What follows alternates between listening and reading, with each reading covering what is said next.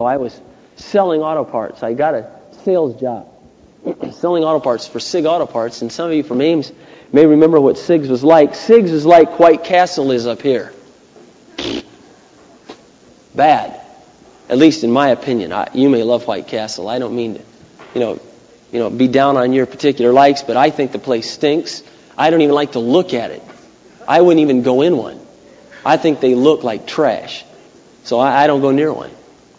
And the place I worked, or got this job at, I didn't realize it when I started, was the same way. It had a miserable reputation. In Ames, without the college students, between 25 and 35,000 people. There was 8 auto parts stores. We had one of the little ones.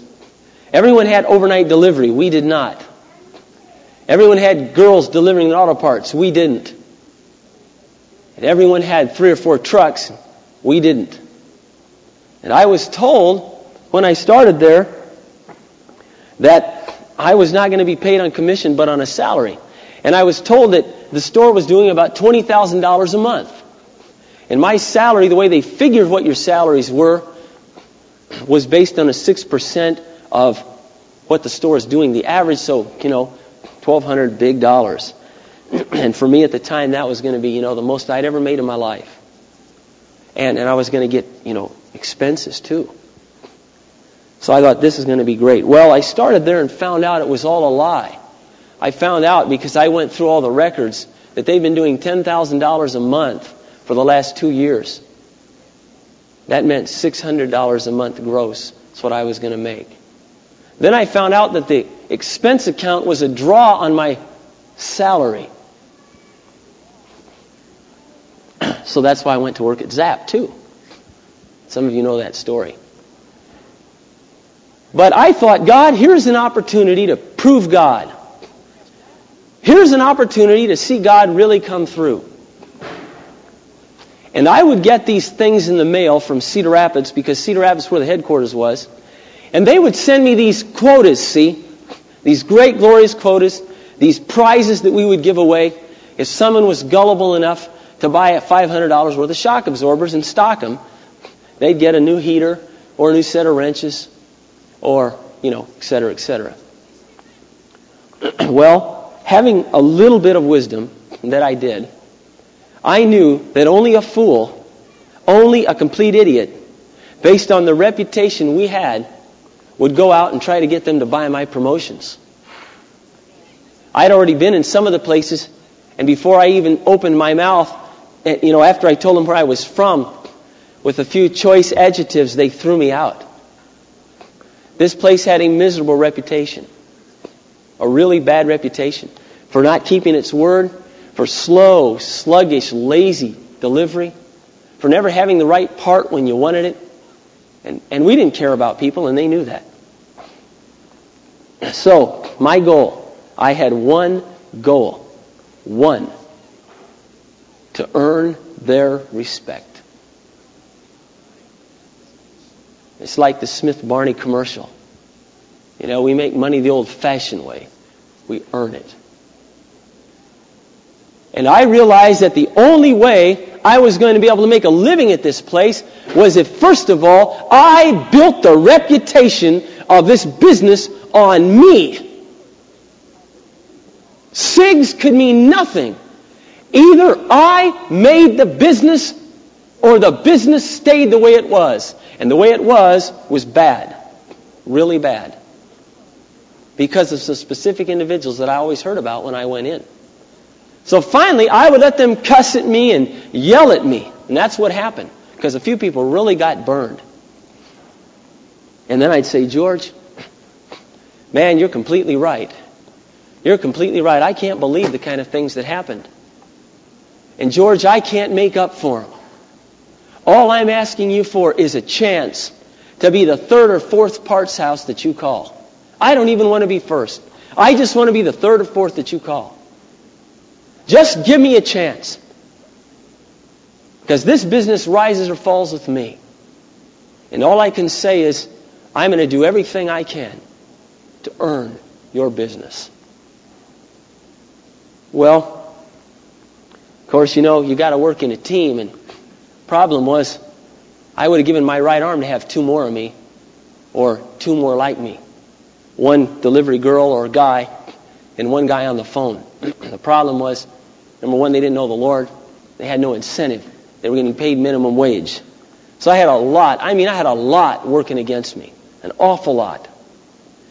So I would load up my car. I had to carry about 100 pounds of catalogs in my car, and I would load up batteries in my car and deliver them out to the little country places, and I'd take batteries back I shouldn't have taken. Target, the way they do business. Dayton's the only way to do business. It's the only way to do business. So I'd take them back, and I'd get yelled at, and I'd say, well, boss, I know you want the business to grow, and it's growing steadily. You just give me a chance. I know what I'm doing. And little by little, our business began to grow. The first year, it grew 85%. In other words, we went from $10,000 to $18,500 average. And God really used that in my life to make an impact on me, the importance of earning people's respect and of being excellent. Men like Jim Baker and Jimmy Swaggart and Oral Roberts, and I could go on and on, have done irreparable damage to the reputation of Jesus Christ in the world you and I live in. You cannot go out into the world and expect people to kiss your feet and to kiss your God when His servants have drug His name in the mud.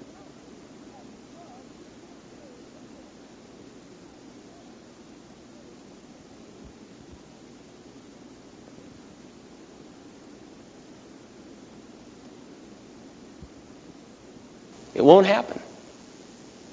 Or as Brent was sharing, how many times when you were young in your youth, how many churches has some individual gone to? The music absolutely stunk. I mean, the person was singing because they wanted to sing. They couldn't sing. I want to share something with you. A non-churched individual doesn't see the heart. They do not look at the heart. They look with their eyes. They do not have eyes of the heart.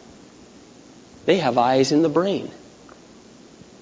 And they either like what they see or they despise what they see. Very few times with a non-churched individual are you going to get a second chance. I learned this a very hard way. And I know I don't take all the responsibility for this because I know God had a sovereign plan in my life. But I remember, some of you will relate to this, 11 years ago when I went to visit Kathy's parents and talk to them about marrying their daughter. I was young, zealous for Christ.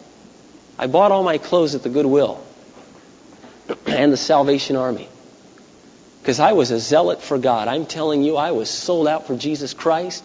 He had everything He wanted. My hair was long.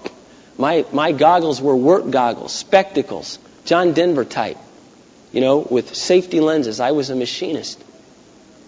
And I was going to live for God. And I had a Ford Falcon 1964 with one white door and one blue door. They used to be blue, but it got in an accident.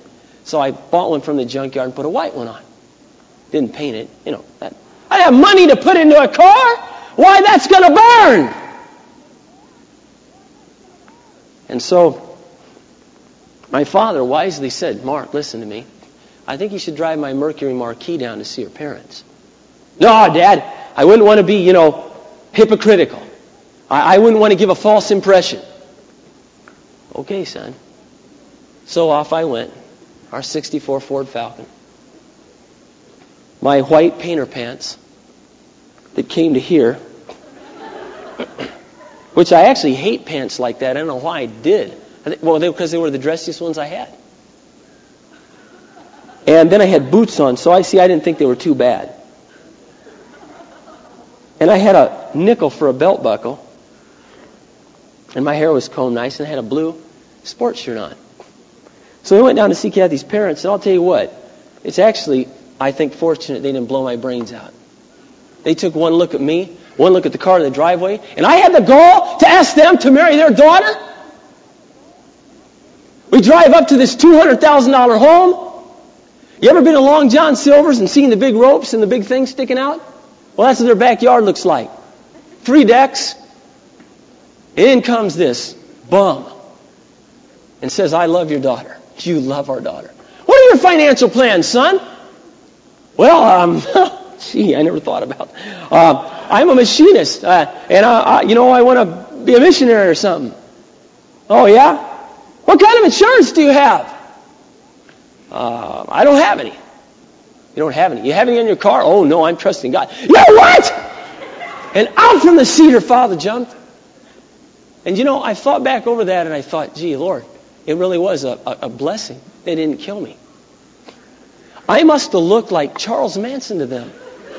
Now at the time, see, I'm like you. I was totally sincere. I loved her. And I loved them and I loved the Lord. But I was an idiot. And some of you are that foolish. Because they did not have eyes of the heart. They have eyes in their brain, and man looks at the outward appearance. Man makes his judgment based on the outward appearance. And you will never, never get to the heart till you get through the outward appearance. I had a guy walk up to me today. He just left. He walked up to me. He hasn't seen me in a while. I said, Mark, you look like $1 million. You look like you ought to walk out of here today and step in your Jaguar. And I thought, that's exactly what I want to give the impression. That is exactly what I want people to think. I do not want them to go, oh, you look like one of those weird Christians. They don't care about nothing in life. They don't care about their appearance. They don't care about the car they drive. If you don't care about those things, you don't care about what 2 million, 5 million, how many people in this country, 250 million people, that's what they care about. That's what they live for. That's what they die for. And you have the gall to give them a ride in your car, and as they get in the car, you're pushing the pop cans over and moving the paper, and there's crumbs all over the seat. Don't you dare do that. You have done more damage to the name of Christ by giving someone a ride in a car that's a pit than if you'd fall, just as much as Jimmy Swaggart has done. Just as much. Because they see a lackadaisical, apathetic, non-caring attitude. And I'll tell you, it's taken 11 years. 11 years for God to drive this home to me. That, Mark, if you really care about people, then you'll change the things that need to be changed. And you'll get serious about being excellent for me. I just want to make sure that you understand that I'm not talking in just a bunch of wind. What I'm sharing with you is so biblical, it's unbelievable. And I'm going to give you some examples. I don't have time to go through them step by step, but I am trusting that you will go home and prove it to yourself biblically. Almost every Old Testament example of a person God used, the Bible almost exclusively comments on how they looked. Abigail, it says she was a beautiful woman. Esther, it says she was beautiful in form and figure. David says he was handsome, he was ruddy, he was strong in stature. Saul, it says he was tall, strong in stature. Daniel, Shadrach, Meshach, and Abednego comments on every one of them that they were different men. They were men with a great depth of understanding. They were skilled. They were handsome. They were together. Now, I want to make sure, very sure here, that no one misunderstands me. I do not consider myself handsome. What I'm talking about is being the best you can be. I don't think Abigail, maybe Raquel Welch is better looking than Abigail. Who knows? What I am saying, simply saying, is that the Bible comments on it. And God's the one who wrote the Bible. God is concerned about what things appear. You want to know how concerned God is? Let's talk about the world for a minute. I'm not a scientist, and I may say some dumb things here, so bear with me. But you and I live in an extremely complex world. And this world was made for you. It was a gift from God to you. And He put you on this planet. after he had finished all his work. Proverbs says, do your work in your field outside first. Afterwards, then build your house. And God obeys that principle. So God built this world. And he made flowers. You know, I'm really into flowers. Now, I'm not into the names. But I really like, we planted these flowers. In fact, it got started when we were in our trailer court because we wanted to make our trailer stand out, and the trailer alone wasn't going to stand out. Okay? So what we did was, I dug in front of the trailer where the iron comes, you know, where you hook on. And I dug underneath it, and I went out in my car. Okay? You know, and I was poor.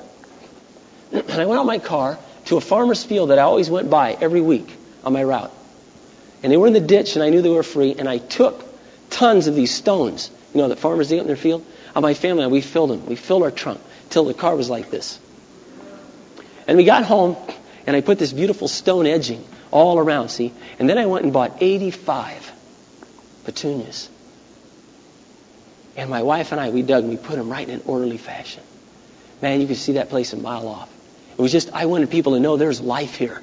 There's life. This is a lively place. And then I didn't have money to go buy an evergreen. And so evergreens have always been near to my heart. And may reflect on why we called the church Evergreen. And I went out into the ditch, out into the woods, and I found this, you know, wild evergreen. And I dug it up, and I took it and I planted it, and then I put these bricks that were laying behind my trailer around it. And I got bark, and I put bark in it. And every week I cut that lawn. I had a lawn that was 10 feet by 20 feet. And I cut it, and I trimmed everywhere. And everyone would comment, the neighbor, you know, this place has really changed since you guys came. Not just our home, but the whole trailer court changed. It changed. I went out and mowed the lawn and did all the edging, see. So at our house, we just planted a bunch of these flowers and took this old sink that was outside and put some dirt in it, planted some flowers, put it on an old stump, and took this old iron ring that was laying against the house and planted it, put it out front of the mailbox where the grass really never grows right. It's kind of weeds, and dug it and put some flowers in there. And I remember in the morning, I go out about 6:30 in the morning. First thing I do after I shower, I just go out and shower the plants, you know. Watch them grow. I just love to watch them open up and grow. In fact, Brett kind of got me into gardening. My wife's really into it, and I water it. And I just love to go out there and water every day. It's just bigger, and it's bigger, and it's bigger. It's pretty neat to look at this beautiful garden, you know, if you weed it and take good care of it. It's appealing. God has gone to a lot of work for you, brother and sister. How many of you have been to the conservatory at Como Park? That place is beautiful. And God's the one who made it. Now, what would it be like if we lived in a black and white world? There's only black grass and white trees. Okay? And, again, people are either black or white. Everything's black or white. Clothes are black or white. Cars are black or white. House are black or white. In the day it's white, in the night it's dark. It's black. You know, black, white, black. That'd be boring. That'd be terrible. Who would want to know a God like that? Especially if God had given you a creative capacity. You would think to yourself, oh, you know, gee, this guy's a bore. You know, where's the color? Where's the life? You ever walk by someone's yard? Two types of yards. You got George over here. And his yard is, well, we've got three types. George's yard over here, he didn't like mowing the grass. And so he didn't put much into his lawnmower. He didn't care much about the lawnmower. He's got one, you know, that cuts, but it leaves half of them standing. You know, it's so dull. You know what kind of lawnmower that is. And he goes out every week, you know, drinking his beer, and he mows his lawn, and he gets done. Oh, I got it done, Martha. Now get off my back.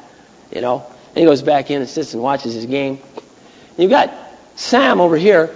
He's the next guy, and he really kind of cares about his lawn. And he goes out and he's got a good Toro lawnmower. And he mows it every week. And he keeps it watered, and it's green. You know, it's nice. And then you got Jack. Now, Jack is really into yards. Jack's got a Honda lawnmower. And he mows that every week. But not only does he mow the lawn, he's got a trimmer. And he trims all around the edges.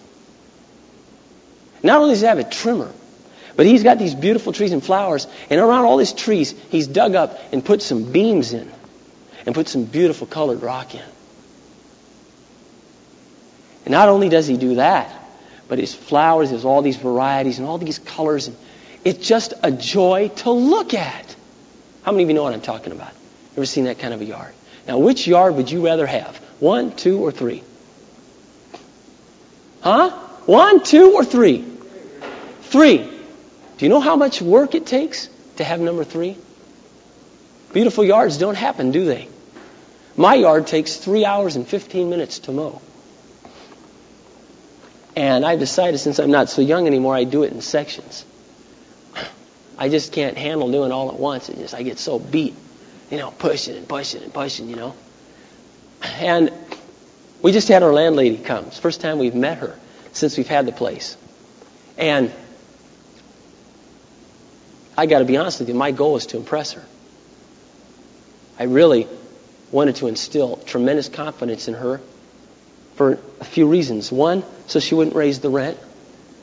2, so she'd know that her home was really being well taken care of. And 3, because I wanted to win her to the Lord. Those aren't necessarily in their order of importance. And so that yard was immaculate. My wife and kids, since we've been there, have raked 83 14-bushel bags of leaves. And those honey locust things that come down and make a huge mess of your yard. And man, my little daughter Jessica took her around and showed her all that yard. She couldn't believe we were mowing that back section of the yard. See, I mow it because my other neighbors don't like looking out their window, looking at a trash heap, would you? That's why I mow it. I don't get much joy out of that part of the yard. But I mow it for them. Because who likes to go out to their beautiful deck and they've taken care of their yard, and right in the back of them is this ugly looking, junk heap. That's what it looks like when all the weeds grow up. And boy, she walked around and she came in, she sat down, she went in the house and said, Mark, I'll tell you, I am just so thrilled with the way you guys are taking care of this. I was really concerned. A lot of my friends were telling me, don't be a landlord. And I said, well, Virginia, I hoped you would be. Because I want you to know that as long as we're here, this place will be taken care of like it was your own, like you were here. And I want you to know that I think it would be in your best interest not to sell this home. Don't make a rash decision. I was serious because this is going to be a nice little nest egg for her, and I wanted her to know that you don't have to worry about its care. We're going to take care of it. If it needs painted in the bathroom, we'll paint it. And I really was sincere about that. Not just because I was hoping to stay there, but because I sincerely wanted her to have the confidence that 2,500 miles away, her home is being taken care of. Excellence takes a lot of work. It takes a lot of sweat. It takes a lot of removal of sweat.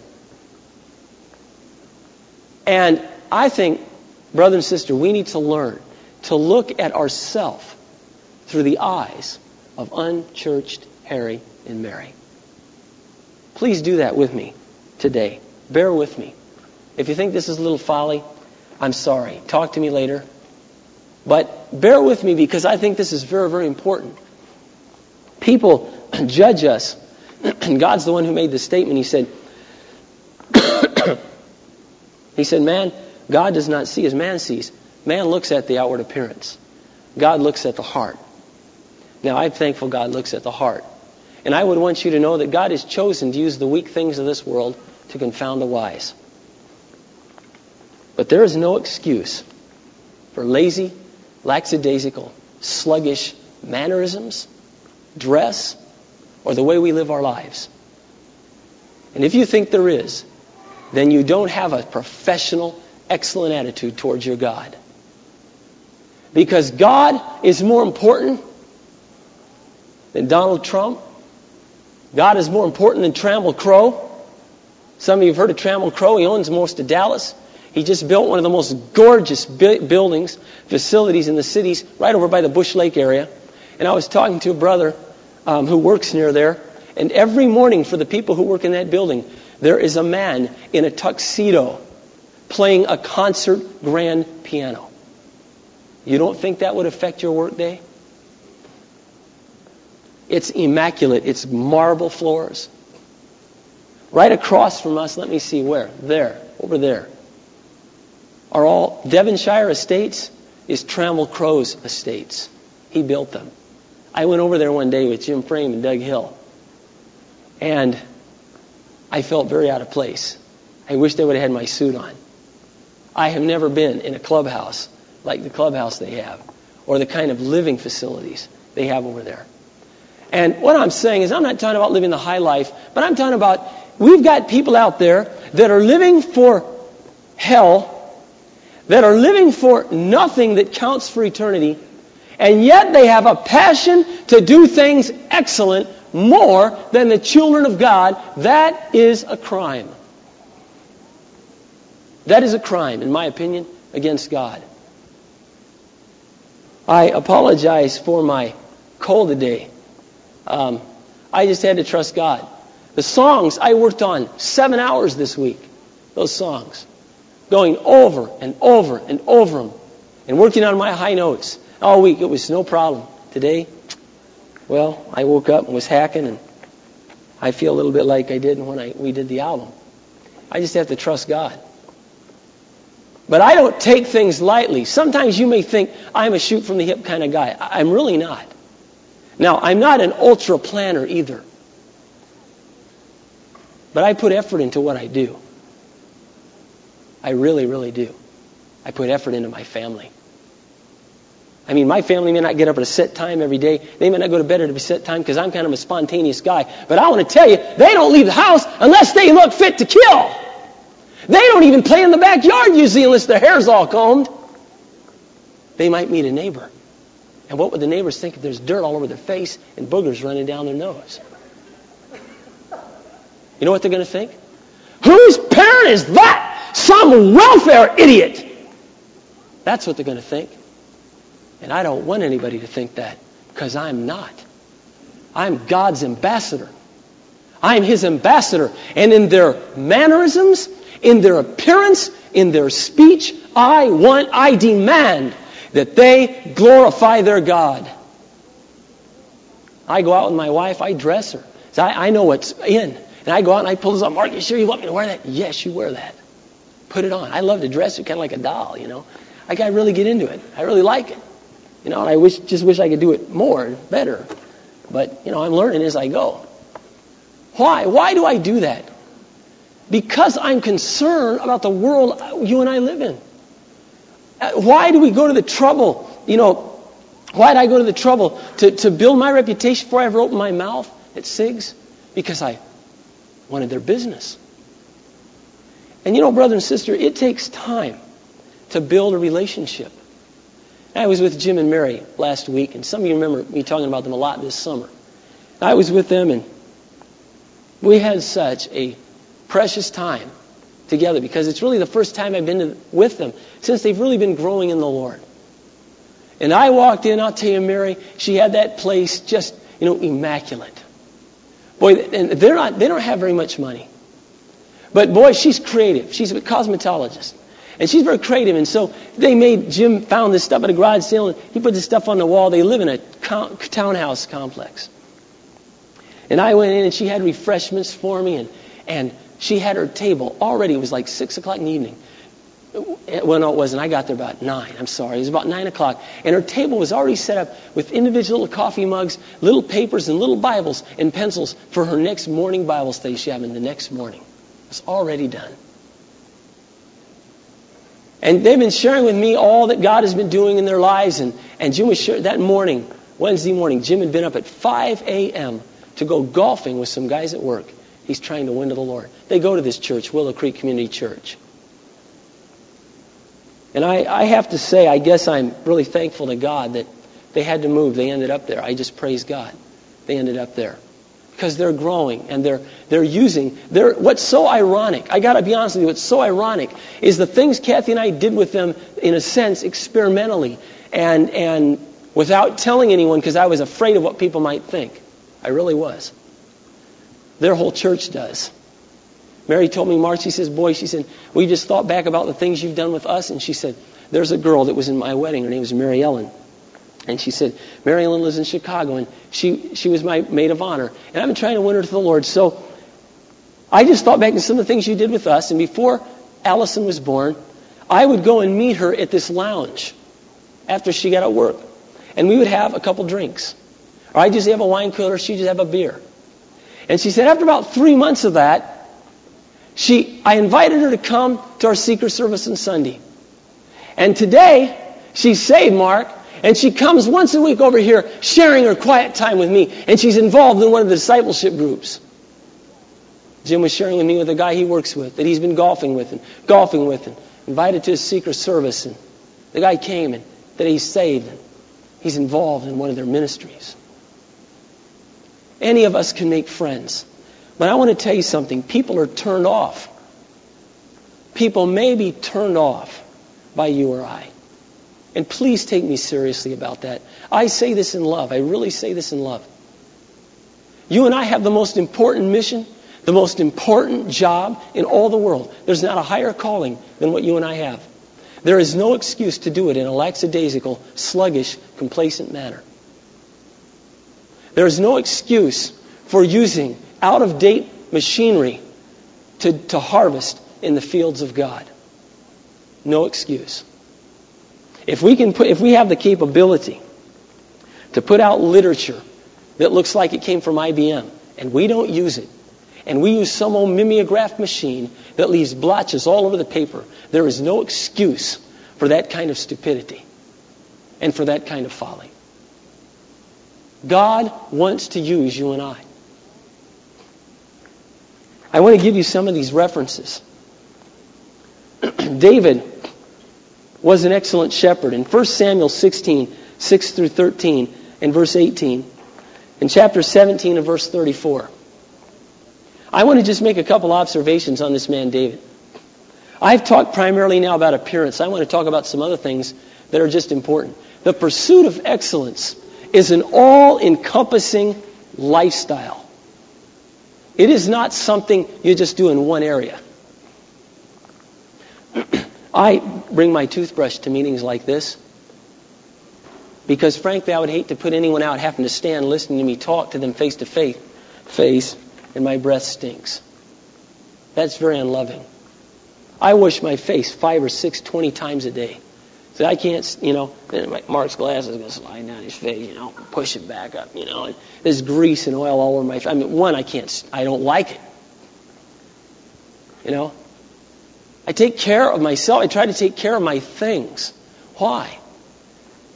I try to wear deodorant. Why? Why is this a big deal? I like Marvin Hagler's new thing on Right Guard. You've seen Marvin Hagler's new commercial on Right Guard? Let's see who's watching TV and who isn't. Okay, raise your hand. Oh, that's sad. Well, anyway, Marvin Hagler's got this new commercial. Marvin Hagler was the middleweight champion of the world. In my opinion, he still is, even though Sugar Ray Leonard beat him. He still is, in my opinion, undisputed. But he's bald, and the guy's vicious guy. They show him on this beautiful lawn, this Victorian lawn with the big pillars and the beautiful greenery, and he's walking along saying, and he talks a little bit funny, and because he's kind of, punchy, after that many fights. But he works really hard at it to be real articulate. Sugar Ray's just a little bit more articulate. And he says, I work very hard at being and smelling nice. Anything else would be uncivilized. And he shoves this Right Guard down. I didn't get the whole commercial. But you really get the point that if you don't smell cool, it's really barbaric. Okay? Well, here's the point. You and I may smell, and I may love you anyway. Right? But the world's brainwashed with another philosophy. And if you don't adopt that philosophy to the degree that you can, and that it's not an unrighteous one, you won't have a shot with them. You won't have a prayer. Because they're not going to put up with it. They're not going to endure it. They got no spirit of patience, love, joy, peace, patience, kindness, goodness, and self-control. They could care less. They don't endure those kind of things. Are you seeing the commercial? The girl's doing her big presentation. And they're talking about that new antiperspirant Sure. And she's leaning over at the table doing all her diagrams. And this guy goes, and doesn't, and can't listen to the rest of her presentation. And they go, Mary, are you sure? And she kind of goes, sheepishly, like, gee, I didn't use Sure today, Well, people are brainwashed. You got to understand with those commercials. And David strikes me as a man who is excellent. And I don't know if you ever thought in these terms, but I just want to relate a few things today. Excellence on your job. There is no excuse for not doing what you do the best that you can do it. I, today, and God, am not asking you to do what you cannot do. I am not asking you to be what you cannot be. I would not ask someone to come up here who could not sing to sing, and someone who is scared to death but could sing to sing. God is only asking you to do according to what He's given you the ability to do. But if He's given you that ability, do it with all your might. Not for men, but for the Lord. Now, David was this kind of a man. I want you to think of yourself. This is a beautiful pasture. And you're out there with your little sheep. You see, there's about 1,000, 2,000 sheep. And you're sitting, strumming on your harp. Thrum, thrum, thrum. And all of a sudden you hear this, ma, ma, ma. My voice, I can't do my imitation. And all of a sudden you see, how many of you ever been in Burger Brothers Sports Shop in Bloomington? You got to go there. There's a 9-foot Kodiak bear. Stuffed Kodiak bear. And it is frightening. So imagine you're sitting down, and he's a kid, see, he's about 15, 16. And he looks up, and there is this monstrous bear with one of his lambs. You know what we'd probably do? Thank you, Jesus. Maybe you'd be satisfied with one lamb. Pray, a sacrifice and offering to you, Lord. Take the lamb. Take the lamb. And you know what David did? Because he was excellent at what he did. He ran after the bear, grabbed it by the chin, and killed it. Another time, he's sitting there, polishing up his stones and greasing down his leather sling, because you never know when you might meet a Goliath. He's got it ready, see? That kid had it together. He's rubbing that, and he's got these, stones there. And all of a sudden, here's this, another, bah, and he looks, and there's a lion, a full-grown male lion. And it's got this lamb in its mouth. And David's going, oh my goodness, not again, Lord. My dad won't notice another lamb missing. But God, you will. And he attacked the lion. You thought Tarzan was a joke. There was a guy who really lived who was like that. His name was David. And you want to know something? He wasn't Samson. Samson had no problem doing that kind of stuff because he was supernatural.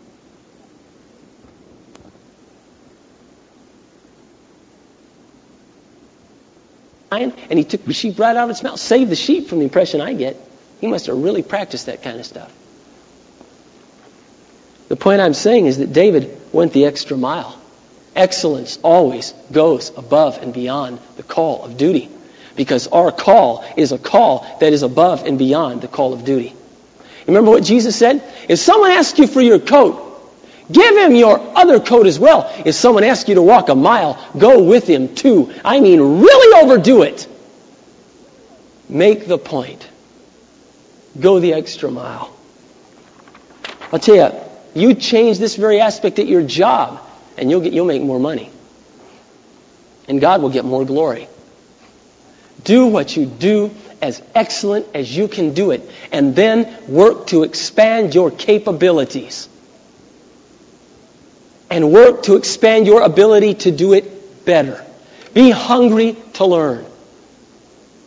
God's work needs to be done that way. You see, do you know what a disciple is? He's a learner. She's a learner. Are you hungry to learn? Or are you decided today that, Mark, I don't need this baloney you're spouting off. I don't need that stuff. I don't need your advice. I'm doing fine. Well, I guess that's between you and God. My question is, are you a learner? Because Jesus is looking for learners. He's looking for learners. Another thing that struck me about David was that David always brought God into his life. And that God would have never allowed David to have Goliath if he hadn't killed the sheep and the bear when no one was looking. God knows your heart today. God knows your spirit. God knows your desire. I don't. All I know is what's reflected in how you live. But God knows. God knows. Sometimes you may wonder, Mark, why don't I ever have Goliath? Why hasn't God done more with my life? I want you to turn to 1 Timothy, if you would. 2 Timothy chapter 2.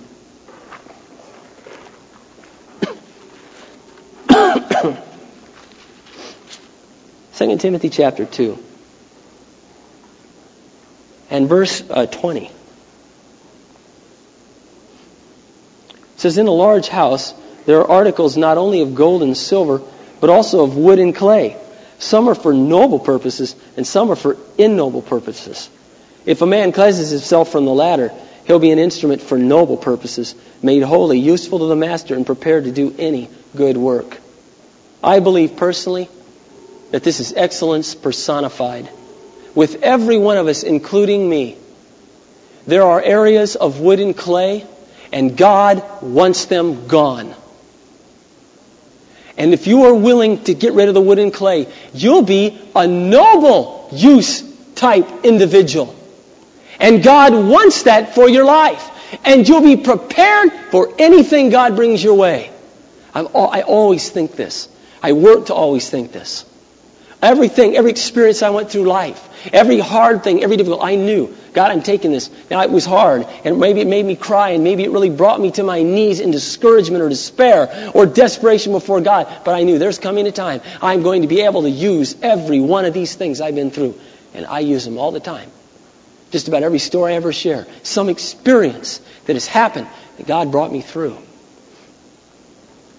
And God has had to work a lot in my life, and God has got a lot to do more in my life. There are some things that only God can change, friends. And there are some things that you can change. And God won't change unless you change them. For example, maybe your shoes need polished. God's not going to come down and polish them for you.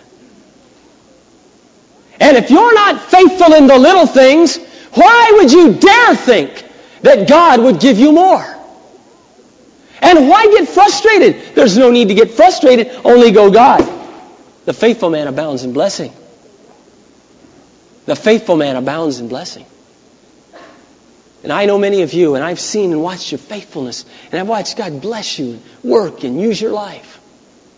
There's a young lady here today. She left. I was hoping she'd be here, but she's not with the church. She's with a different church. And her father pastors there, and I'm glad she's staying with that church. And she called me the other day. She was at only 2 Friday night studies that we've had. And she said, Mark, she said, I got to tell you how much that study meant to me the other night. She said, you were talking about this area, being excellent and winning people for Christ. And she said, so the first day I started at Slumberland, Monday. And she said, I was remembering your donut story. So she said, I got to work 20 minutes early. And I went out and I bought fresh donuts. And I took them to work and I gave one to everybody. And people wondered, what in the world's wrong with you? What's going on? He said, oh, nothing. I just want you to have a nice day. And she gave him a donut, each a donut. Well, then she got to her manager, and he said, oh, no, I don't. What do you want? What do you want? Whose job do you want? And she said, I don't want anybody's job. He goes, of course you do. Nobody just gives stuff out for nothing. She said, well, you can take the donut or leave it. She said, it's just for you. He said, I'll tell you by the end of this day what you want. I'll figure it out whose job you want. So at noon he came up to her and he said, Debbie, he said, I think I figured it out. And she said, yeah, well, tell me, whose job do I want? And he said, you don't want anybody's job. This is the way you are. You really care about people, don't you? You really want to make friends with the people you work with. Well, she'd worked there last summer and there was a different crew, but there was one girl that last year had been very difficult working with her. She was kind of a manager type girl, and it had been rough going. Well, I was talking about this very thing, about doing whatever you do it with all you've got, and don't make excuses. And so Debbie said, I ended up having to work with her this one day, and she gave me some things. They were way above my head, and I knew they were, and she knew they were. But Mark, I did what you said. I did the very best I could. I didn't get frustrated. I didn't get discouraged, because then you usually do a lot worse than you could have done. She said, I did everything I could, and she came back, and she was amazed at what I got done. She couldn't believe it. And it's changed our whole relationship. She also got a jelly donut. What am I saying to you? What am I saying to you? Your job in life, brother and sister, is an ambassadorship. If you were an ambassador to France, you know what the government gives? You know what taxpayers' money those guys get? To give presents? Because a gift makes room for you. Your job, you want to have friends? You want to have unchurched Terry like you? Give them something. Give them something. Get involved. Be excellent. Don't make excuses. Okay? I'm never going to be like Robert Redford. I'm never going to look like Paul Newman. And I'm not asking anyone here to do that. And some of us are in all different phases of life. Some of us are in a wheelchair the rest of our life. Some of us can't speak. Some of us can speak real well. Some of us can't hear real well. Some of us know more than the others. Some of us have different gifts. That's fine. I'm not talking about being someone we're not. I'm just talking about being the person God made you to be and being at the very best that you can be. And working diligently to fit in to the society that you and I live in. If we lived in the 1800s, then I'd probably ride a horse. I love horses today, but just not feasible. And I like animals, but I don't have a backyard full of chickens because you know what the neighbors would think. What kind of hillbilly hick moved in next door to us? See? And I'm really serious about that. I love animals. I thought about a little goat, or a little lamb, but I thought, I want to be real sensitive to my neighbors.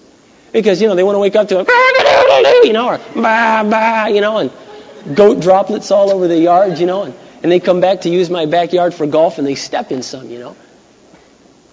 And so what I'm saying here is God is a sensitive God, and God has a passion for doing things right and at the right time. And do you know how I know that?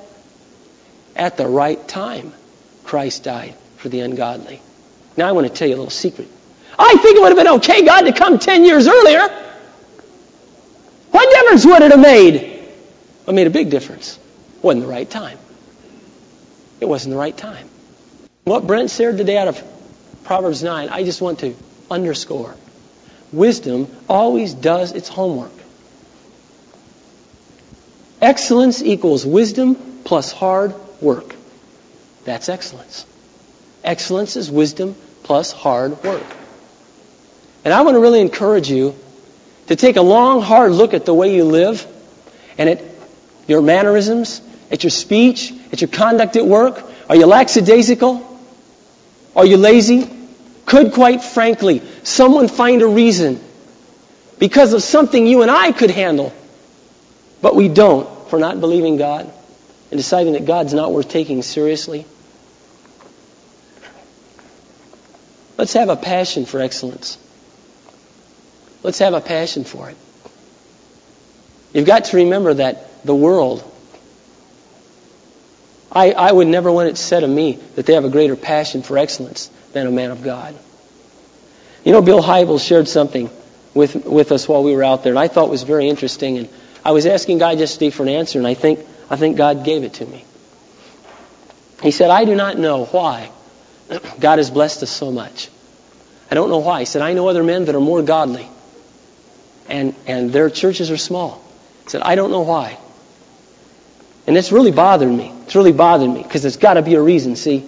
Because I know God's principles are true. So I've really been mulling this over my mind, and it hit me yesterday. I thought there's a big difference between godly, that is, being a man of prayer, getting in the Word, being a man who never lets the wrong thing come out of your mouth, and being like the world and winning the world. There are men who maybe know how to go spend time in a closet on their knees in prayer. And there are men who this holy aura walks around them all the time. And I'm not going to name some men, but I've got some specific men in mind I know of today. But I want to tell you something. They're not winning the lost. They're not winning the lost. Oh, their glory in their great holy living. They glory in their great spiritual disciplines. But wisdom prepares. And wisdom meets the need of the people that are alive today. And wisdom wins a hearing. He is wise who wins souls. We may not all be evangelists, and we may not all have that spiritual gift, but one thing that we can all do, and that is become an effective inviter, an effective friend. We're not all going to be the same. We may not all use similar methods, and our gifts are different. My gifts are different than yours. Yours are different than mine. But when it comes to people, that's our business. That's what God has left us here to be, ambassadors. And the Bible says He has made us adequate as servants of a new covenant. He's made us adequate. You're adequate today. But be willing to ask yourself in light of the Word of God, God, what should I change? You know, I want to say something, if I can. I've never had the courage to say this before. I want to say it now, but I want to preface it by don't take me wrong. I kind of heard this when I was out at Willow Creek, and it kind of struck me. And so I want to say it, but I really want you to know that do not take this personally. Just take this from the Lord. I was visiting with one person from Willow Creek, and he go, yeah, our vision out here is to glorify God in our body, in our living, in our worship, and everything else. And he went on to explain, and I kind of caught a glimpse of what he meant, and that is this: that I don't think it's glorifying to God to be overweight. I really don't. And when I'm talking about personal things here today, I'm talking about taking the time to ask God, all right, I want to change. You see, sometimes we struggle. I mean, I'm struggling too, believe it or not. I'm struggling for the first time in my life. And I've got a partner now. Lonnie's going to help me. And I got a plan, see, because I hate exercise. That's boring. I hate running. I hate riding a bike. But I like basketball. I like tennis. And so Lonnie's patient enough to let me rest every 2 minutes. Because the other day we played, and after every shot, after every move I made, I fell down on the concrete. My lungs burned so bad. And I really don't like this. My kids like to come up and go, Daddy, Jelly Belly, and I hate it. I just hate it. You know, I got to admit to you, I hate it. And I remember when I was 18, you know, when I was married, I had a 28-inch waist. And I'm always, and I had the record in my school for sit-ups. All you had to do is how many sit-ups you could do in, I think it was a minute and a half, and I did 113, which is almost one a second. And so, you know, boy, I'm never going to be like my dad, you know. Oh, man. So now I'm at 32, and sometimes that's a little tough. In fact, one of my buttons came off today. I couldn't believe it. So I have this plan to 3 hours, Monday, Wednesday, Friday, for an hour, just an hour, from 5 to 6. I'm going to meet Lonnie for tennis one night, one-on-one the next night. And Lonnie's really good, see, and it really kills me.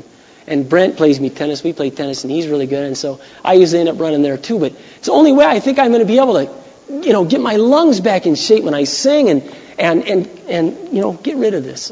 I don't like my kids, you know, doing that.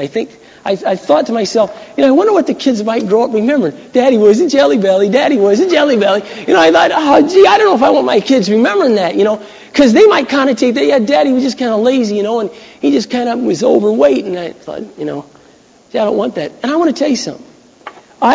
Some of us, it's a tremendous struggle for it. And I'm just beginning to learn. I mean, I have never had a problem in my life. I could eat anything I want, do whatever I wanted. Man, I always stayed at 130 and 135, and I stepped on the scale and I think I'm 160. You know, I'm like, 160? And I told Kathy, well, I'm finally maturing, that's all. You know, I'm finally really filling out like I've always wanted to. But it's hard. But this has given me, I want to be honest with you, this has given me a really added motivation, the area of excellence. I thought, God, I really do. You know, I don't want people to look at the body and go, oh, man, what a bod. You know, I'm not pumping weights. And not that there's anything wrong with that. But I'd want them to go, you know, now that guy breaks the stereotype, because the last speaker I saw preaching looked like this. Well, God has called me into the ministry, and for 37 years I've been serving God. And I think, oh, man, you know. I mean, you ever seen somebody like that? It doesn't just kill you. You think, the guy's living off the fat of the land. That's the impression you get, see? He's taking all the parishioners' money, and he's eating good.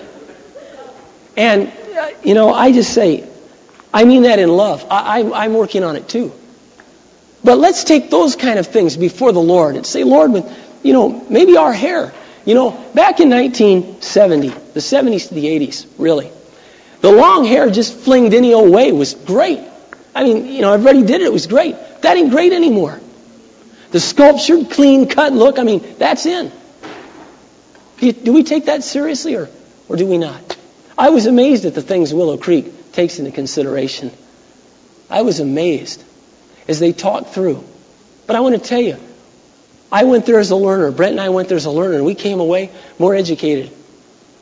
Because I believe that wisdom is always vindicated by its fruit. And anyone can go there and knock them all day, but I want to tell you, when you have 12,000 people showing up, and 10 years ago, or 13, they were at 125, they got my attention, let me tell you. They got my attention. And when I see someone that's effective, when I see someone that's fruitful in whatever realm it is, I always take notice. I want to learn. I want to know how I can be better. I want to know how I can be more like the Lord.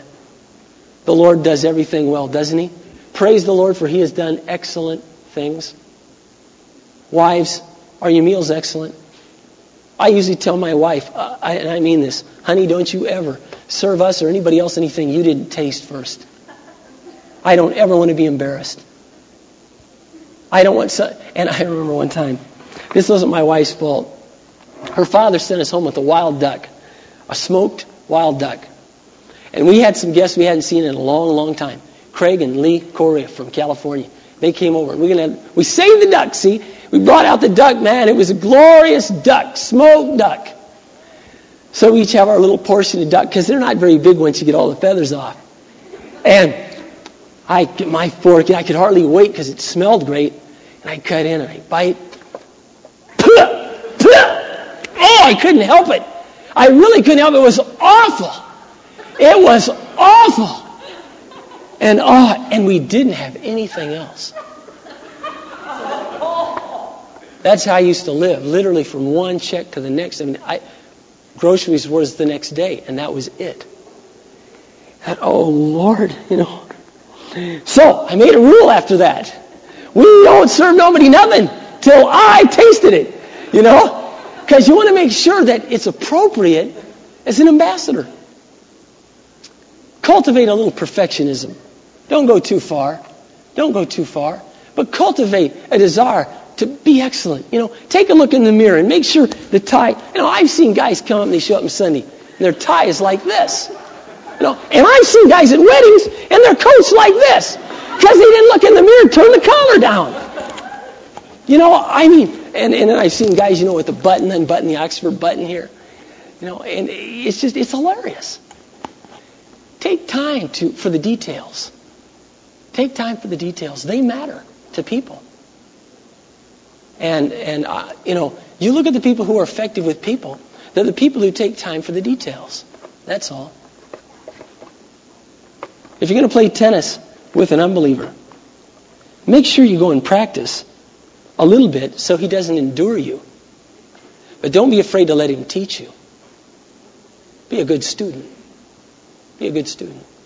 Take the time to really care about what people care. And I think personally, saints, this is what the Bible means when it says, look out for the interest of others. In other words, what is unchurched Terry concerned about? You concern yourself about his concerns. And I usually ask myself those questions. Do I look appropriate for the setting I'm going to? Or am I going to embarrass somebody who's there? We had a wedding the other day. I'm going to give you this closing example, then I'm done. Dennis and Rita's wedding. And hopefully they'll be back with us soon. It was really a neat wedding. It was good to see their family out. It was exciting to see them finally married. And but they were married in Emmanuel Baptist Church. Okay, the little church we meet for a prayer meeting. And there was a new couple that came. Dennis has a friend, and his name is John. And he's got an Irish last name, Scazzoni or something like that. And his wife's name's Claudia. And he is the announcer for Channel 23. And so I was coming down the stairway, and he goes, Mark! Or I don't know, he didn't call me by my name. He said, hey. He said, he's Catholic, obviously Italian, usually staunch Catholics.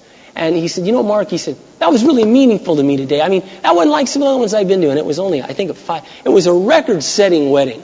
I think it was 22 minutes we were done, start to finish. And I was doing this on purpose because it was kind of hot, and then I was thinking of the seekers there. I really wanted to say something that would contribute to them, and they'd go away with something. So he goes, I can use that stuff. He said, that was some neat stuff. He said, I never heard that at a wedding before. And so we had lunch with them. And the lunch, Kathy, I think, did it, and some friends of hers. It was awesome. It was like the one we had today, only a lot more. And it was just very attractive. So we sit down for a little meal together. We laughed and we talked, and I didn't worry about bringing up the Lord. We just related to them and talked. And it just so happened that Brent and I had just gotten back from Chicago that night before. And he likes country western music. To keep awake, Brent and I were listening to the country western station. And Ronnie Millsap was on with his new song called Old Folks. And I started to talk about that, and his eyes just lit up like, you're a pastor and you listen to music. And I could tell it the whole time. They were just scoping us out. And he came up to my wife afterwards and said, we're going to get together again. We'll be seeing you again. They had a very rich time. But I have to admit that I had a little bit of embarrassment because they thought that was my church. I didn't like that. I wouldn't have that church in a million years. I wouldn't want some unchurched individual to think that's where we met. Because it's stuffy, it's cold, it's nothing there. And I hate being up on a podium like that behind those. I just can't stand those. They're so impersonal. Well, that's just my observation. But the reason I'm saying it is because that's the way people think. You don't think that way. You've got God's holy, wonderful Spirit. And we're bigger people than that. But the seeker is not. And so everything Brent said, we want to work very hard at always taking home everything we bring here, always picking up under your seat. Come ready to make an impression on the seekers that come. Your friends are going to be bringing seekers. You're going to be bringing seekers. Try to be at your best. We've got ministry opportunities. I don't think they're needs. They're opportunities to make your life count for eternity. Some of you may have think I've always been doing things like this. I have not. You know what I used to go do? I used to go mow one of the pastors' name's yard. Every week, I mowed his yard. I mowed it. I cared. I wanted to free him up. I mowed his yard. Just a chance to wave to him. Just a chance to help him out.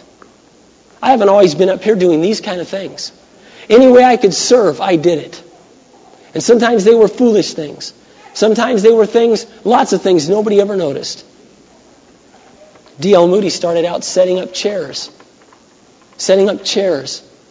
at a Sunday school. And God blessed him. And I got to tell you sometimes, brothers and sisters, it burns my heart at times that we don't take setting up chairs serious. About 80% of all the prayer meetings we've had, I've set up the chairs. About 90% of everything we ever do, I'm early. And some of you are, and some of you aren't. Please take God's work seriously. Please realize that you are a vital link, and this is a team effort, and we cannot do it alone. We need to take the work of God seriously. These are days of opportunity to count for Jesus Christ. And I want Him to look at you and go, well done, George. Well done, Harry. Man, I'll tell you, you were never late. You were always there. We could count on you. Last week, Tom and Julia Butts, they were helping the Mosiers move. Tom and Julia manage an apartment. They went out for me. I told them the carpet to go by. They went and bought it. 2 huge rolls. Took it home. Bought all the nursery stuff. Went all over looking for the best deals they could find on their own time. Got it all here early.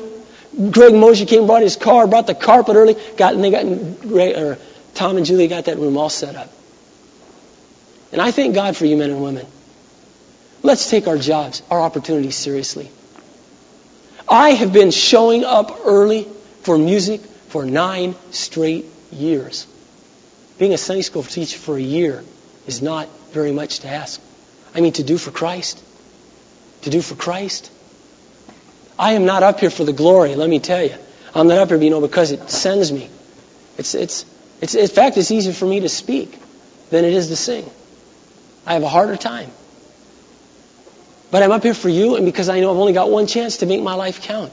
So if you're going to be the church artist, if you're going to be the individual who sees to it that everything is clean from this room when we're gone, if you're going to be the individual who God has laid in your heart to do the PA or to do the lights or to come and be the point person who gets all this stuff up here without which we can't do a thing, which I believe is probably one of the most important things that goes on in the church.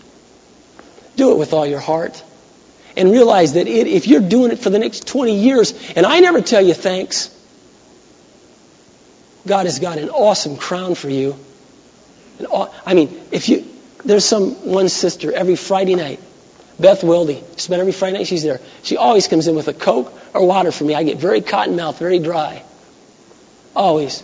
She's got reward for every one. Every single one. You moms and dads, you that are involved, so many of you are involved. And I thank God for you.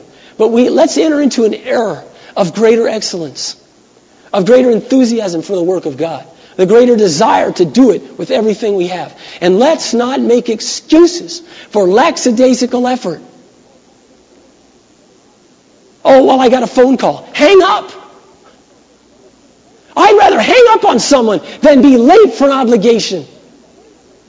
Well, it was my mother. Tell your mother you got to call back. Someone was asking me the other day, Mark, you think I should come to Celebration? I said, well, let me put it this way. One time out of a month, we get together to worship God. He's worth it. And learn from Him. And it just so happens, I'm sure you know, that all these wonderful things to do with the unchurched or your family falls on Celebration Sunday. I wouldn't do one of them. I wouldn't miss this almost if my life depended on it. I came here today sick, and I've come before sick, and it would cost a lot for me to miss this, because it's the only time I get to worship God with you. And there are 3 weekends out of the month on which to do whatever you want.